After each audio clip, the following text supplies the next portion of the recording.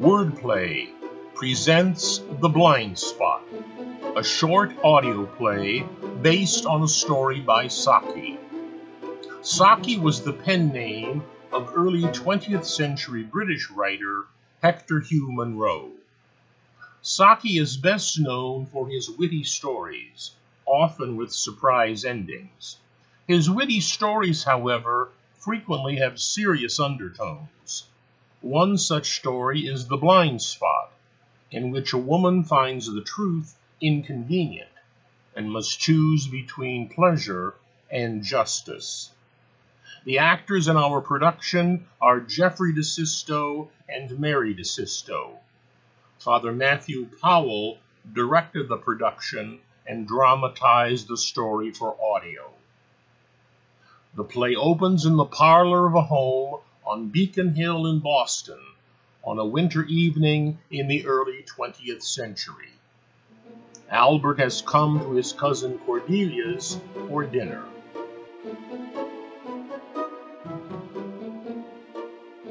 Do have one of these delicious crab hors d'oeuvres, Cousin Albert. They're simply wonderful. Thank you, Cordelia. My cook, Sebastian, uses only the freshest crab meat. He goes down to the docks to buy the crabs directly from the fishing boats. Yes, they're good.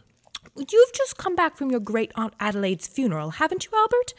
Quite a cold day for going to the cemetery, I must say. I had to toss an extra log in the fireplace. I suppose it was like most other funerals.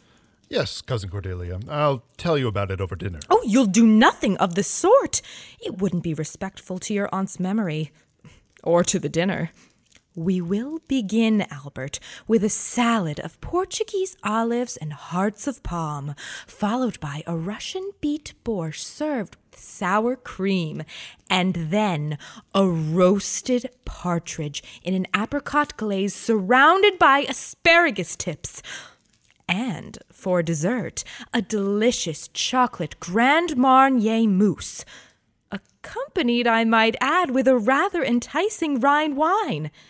And, of course, Sebastian's freshly baked croissants. And in honor of your visit, I will open the bottle of green chartreuse liqueur that Mrs. Lodge gave me.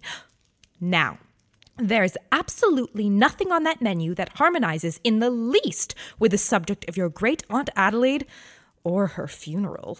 She was a charming woman and quite as intelligent as she had any need to be. Somehow, though, she always reminded me of a New England boiled dinner. She used to say you were frivolous. I believe I once considerably scandalized her by declaring that a clear soup was a more important thing in life than a clear conscience. Like most people on your mother's side of the family, she had very little sense of proportion. How's your cocktail, Albert? Oh, just fine.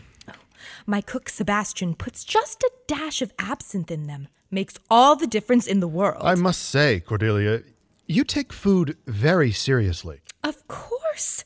I can remember the menu of a meal long after I've forgotten the hostess who accompanied it. I met a man at a party once who said the best diet for us is grains and fruits and vegetables. Sadly, there really are such people.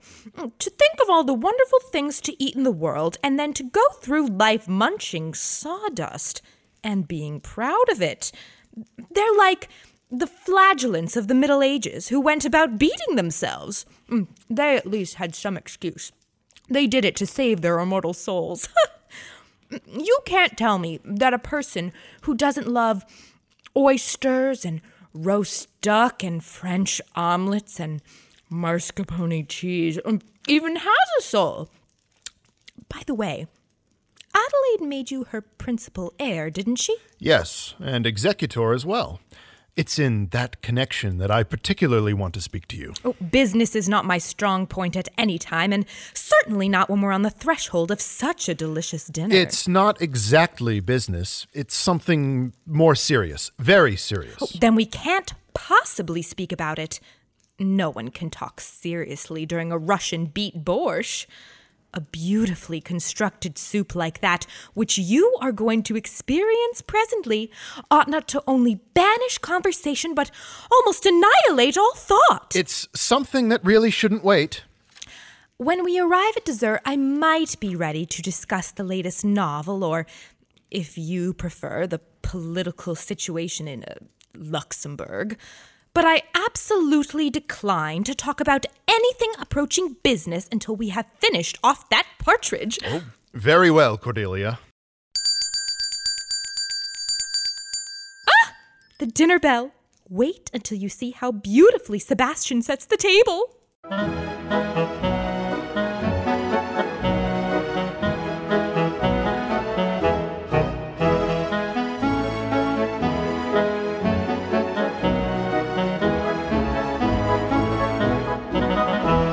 What a dinner that was! Are you warm enough, Albert? I'm fine, thank you. Oh, well, if you do get chilly, just pull your chair closer to the fireplace.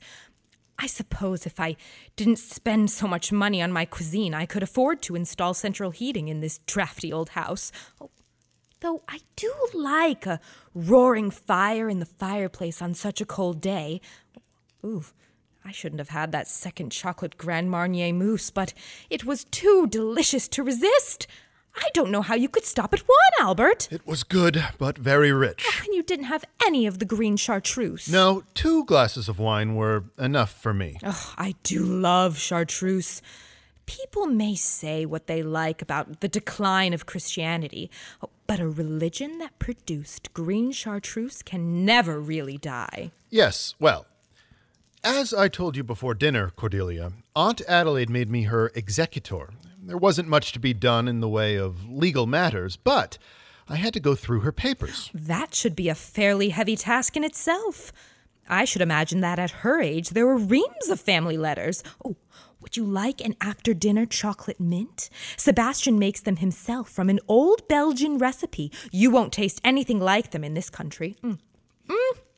Delicious. No, thank you, Cordelia. Yes, there were stacks of letters, and most of them very uninteresting. There was one packet, however, which I thought might be worth a careful perusal. It was a bundle of correspondence from her brother, my great-uncle Peter, the rector of St. Michael's. The clergyman of tragic memory. Exactly, of tragic memory, as you say. A tragedy that has never been understood. Oh, probably the simplest explanation was the correct one.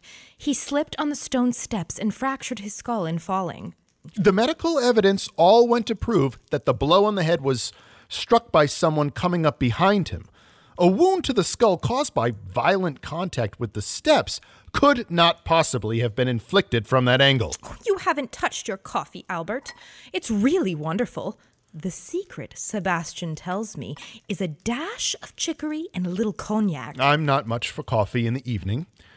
As I was saying, Cordelia, the police experimented with a dummy figure in every conceivable position. But the motive? No one had any interest in doing away with him. The number of people who kill octogenarian clergymen of the Episcopal Church for sheer amusement must be extremely limited. Oh, of course, there are individuals of weak mental balance who do that sort of thing, but they seldom conceal their handiwork. They are generally more inclined to parade it about. His cook was under suspicion. Yes, I know he was. Simply because he was the only person on the premises of the vicarage at the time. But could anything be sillier than trying to fasten a charge of murder onto Sebastian? He had nothing to gain, in fact, a good deal to lose from the death of his employer. The good Reverend was paying him excellent wages, almost as much as I have paid him since I hired him as my cook. I have, by the way, since raised his salary in accordance with his real worth. But at the time, poor Sebastian was happy to have any job. People shied away from him, and he had no friends in this country. No.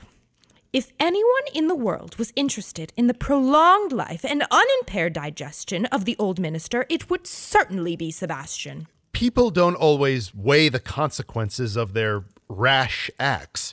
Otherwise, there would be very few murders committed. Sebastian is a man of hot temper, I believe. He is a Southern European. To be geographically correct, I believe he hails from the French slopes of the Pyrenees.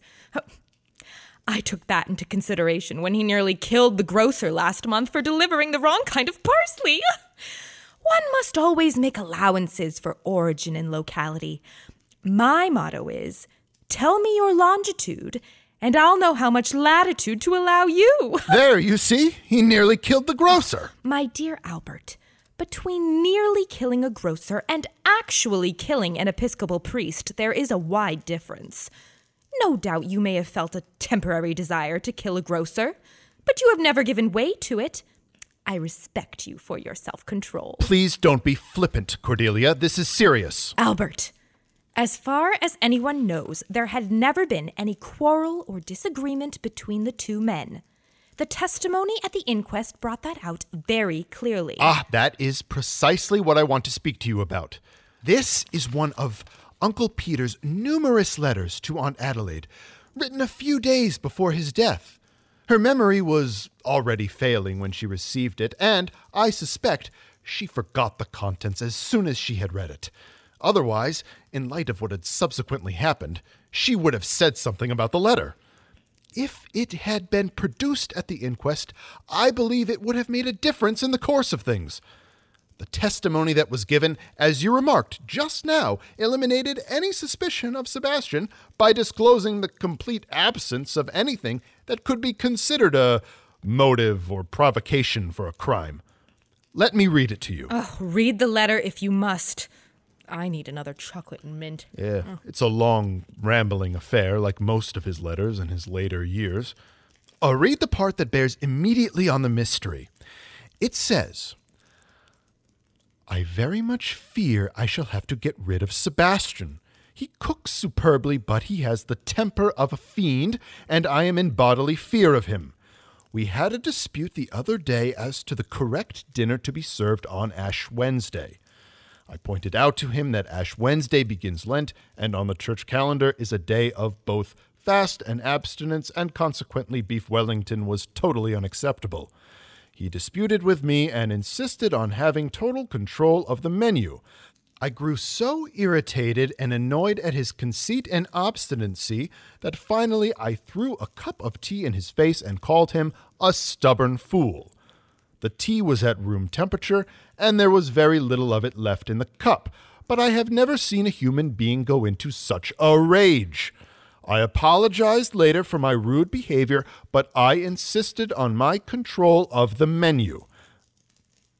His handwriting's a little hard to read here. Oh, yes. I hoped the matter would blow over, but on several occasions I caught him scowling and muttering in a highly unpleasant fashion. Lately I have suspected that he is dogging my footsteps about the grounds, particularly when I am walking in the garden. I dare say the danger may be imaginary, but I will feel more at ease when Sebastian is gone. Cordelia, it was on the stone steps in the garden of St. Michael's that the body was found. If a lack of motive was the only factor that saved Sebastian from prosecution, I suspect this letter will put a different complexion on the matter. Have you shown this letter to anyone else? No, I thought I should tell you about it first. You may not want him in the house another night.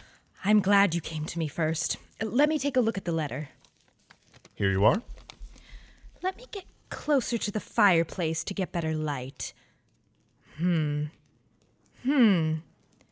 Yes. I'm afraid this does look rather bad for Sebastian. Cordelia, what in God's name? What in God's name? You've thrown that letter into the fire? Do you realize what you've done? Do you realize what you've done? Why in the world did you do that? That letter was the one piece of evidence to connect Sebastian to the murder. Yes, I realize that. That is why I threw it into the fire. But why? Why would you burn the only evidence? Why would you want to shield Sebastian? The man is a common murderer. A common murderer, perhaps, but a very uncommon cook.